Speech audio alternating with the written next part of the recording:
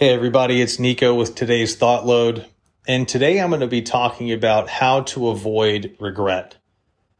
Now, some of the quotes and concepts I've mentioned here, we've talked about in some of our podcast episodes, like letting go of what we can't control, a lot of the other ones in our Power of Perspective series. So there may be some redundancy here, but I wanted to give a short and impactful recording, an impactful thought load about how to go about that. The more news I listen to, the more people I talk to, the more I hear that regret and anxiety especially are a bigger and bigger issue in today's world. And I feel like if I can give people a tool to help manage that regret and anxiety, hopefully their lives can be just a little bit happier. Now, there's actually some science behind this. Apparently, a study in the recent issue of the Personality and Social Psychology Bulletin shows that about 90% of adults have deep regrets in their lives. And the more they dwell on those regrets, the worse their quality of life tends to get. Now that makes sense from everything that we've mentioned. One of those quotes that Tony Robbins says is, where your attention goes, energy flows.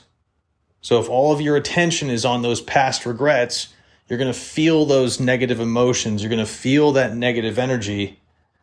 And that probably doesn't give you a lot of empowerment in that moment, right? It's going to make you sulk and, sad and eat comfort food or something like that. And that's the opposite of what we want to do. We want to give ourselves power and energy in the moment so we can go out and do the things that we want to do. Another powerful quote that I've come across in the past couple of years is about regret and anxiety. And it says, no amount of regret can change the past, and no amount of anxiety can change the future. And again, instead of focusing on what we regret, focus on what we can create. If we focus on what we can create, well, we're probably looking at things that are making us happy, things that we want to build. And that's where we're going to find meaning. That's where we're going to find less regret. And listen, we're all going to have regret. I feel like that's a normal part of being a human because no one's perfect. We're all going to slip up and make mistakes in life. But how we learn from that failure is what shapes us as individuals. Now, everyone wants to know the answer, what is the meaning of life? And unfortunately, we're not going to get the answer to that until after we're long gone. But if we build something worth sharing, then we give our life that meaning we're searching for and avoid that feeling of regret, at least for the most part. And while there's no one set answer to how to avoid regret, because we will all come across it, I think there's some general ideals that we can follow that'll help us create that meaning we're searching for and thus avoid regret. The first is to do what makes you happy. No matter what other people tell you, do what makes you happy. If you are happy riding bikes, ride bikes. If you're happy painting or joining in the theatrical play or playing a sport, whatever makes you truly happy at your core, I want you to pursue that. And what I mean by that is, I don't want someone to play a sport simply because their parents told them to, or all of their friends say they're good at it. If that person plays a sport and they still don't enjoy it, then even though all of the people in their life are telling them that they should do that thing, they should play that sport, they're still not happy. Being truly happy about doing something means that you can do it and lose track of time. For me, that's playing golf and practicing golf. I can go out onto a range and spend hours hitting golf balls, and it'll feel like 10 minutes. It's nuts. And so I want you to find whatever that is for you. And you don't have to be Kobe Bryant and wake up at 3 a.m. and train for a bajillion hours. If you want to do that and you want to be the best in the world, then yeah, that may be what it takes. And if that's what makes you happy, then that's what you need to be doing. But all that I'm saying here is to do what makes you happy, and do it at the level that makes you happy as well. And you have to make sure that you somewhat ignore other people if they tell you it's not worth your time. Because you're going to have people that say you can't do this, or you're not good enough for that. Or again, it's not worth your time. And really, if other people are telling you you can't do it, either those people would not be happy doing that same thing, or they can't do it themselves, or because they're a little removed from whatever it is you want to do, they don't see the value in doing it. But that doesn't matter.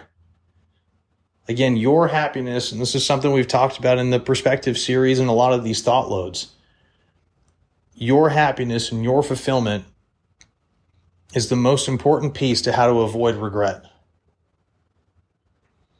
So the first thing, again, is to do what makes you happy. And the second thing is to give back. You know, a lot of our society tells us that we need lots of material possessions and lots of things to create happiness. But there's actually science that tells us that giving back is even more powerful than accumulating all of that wealth. If you give back, you will have sustained happiness for longer than you would if you got a raise or got a promotion or were recognized in your company. All of those things are fleeting. But when you give back and you see someone else's happiness, that makes you happy for so much longer. And I want to leave you with, again, something that I'm pretty sure we've mentioned in a podcast episode, and that's the rocking chair test. I want everyone to close their eyes or just envision themselves as an older individual. You're in your ripe old age, whatever that may be, and you're on the front porch of your house in a rocking chair, and you're reviewing your life. You're going through and thinking about all the things that you've done. And if there's anything that comes up while you're thinking about all of those moments that you wish you would have done, or that you avoided doing because of something, or if there's things that you know would have made you happy that you didn't pursue, I want you to think about those things, acknowledge them, and figure out a way how you can do those things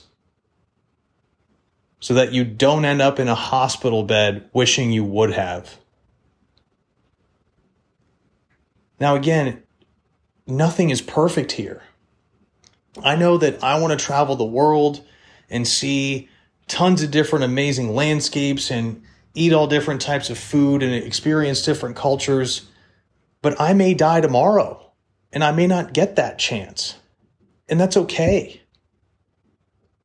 But if there's something that we can actively do today to help minimize the regret that we have and increase our happiness, I want everyone to have the tools to do it. And hopefully you can use these tools that I gave you here today. Again, if you like some of the stuff we're sharing in Thought Load, look up Tony Robbins. Look up Alan Watts. Search for inspirational videos or books and start to see what other tools are out there. Brené Brown is another great example. She just came out with a book that's right in front of me called Atlas of the Heart. And she has some amazing ways to think about life and our relationships with people.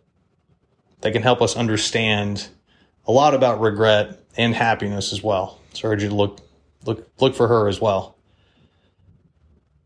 Now, hopefully you liked what I said today. If you did, please leave us a review. That's how we spread the word. And I want to leave you with a quote from Benjamin Franklin. And he said, "If you would not be forgotten as soon as you are dead, either write something worth reading or do something worth writing." Guys, we'll see you again next week for another Thought Load. And as always, begin the duel, win the day.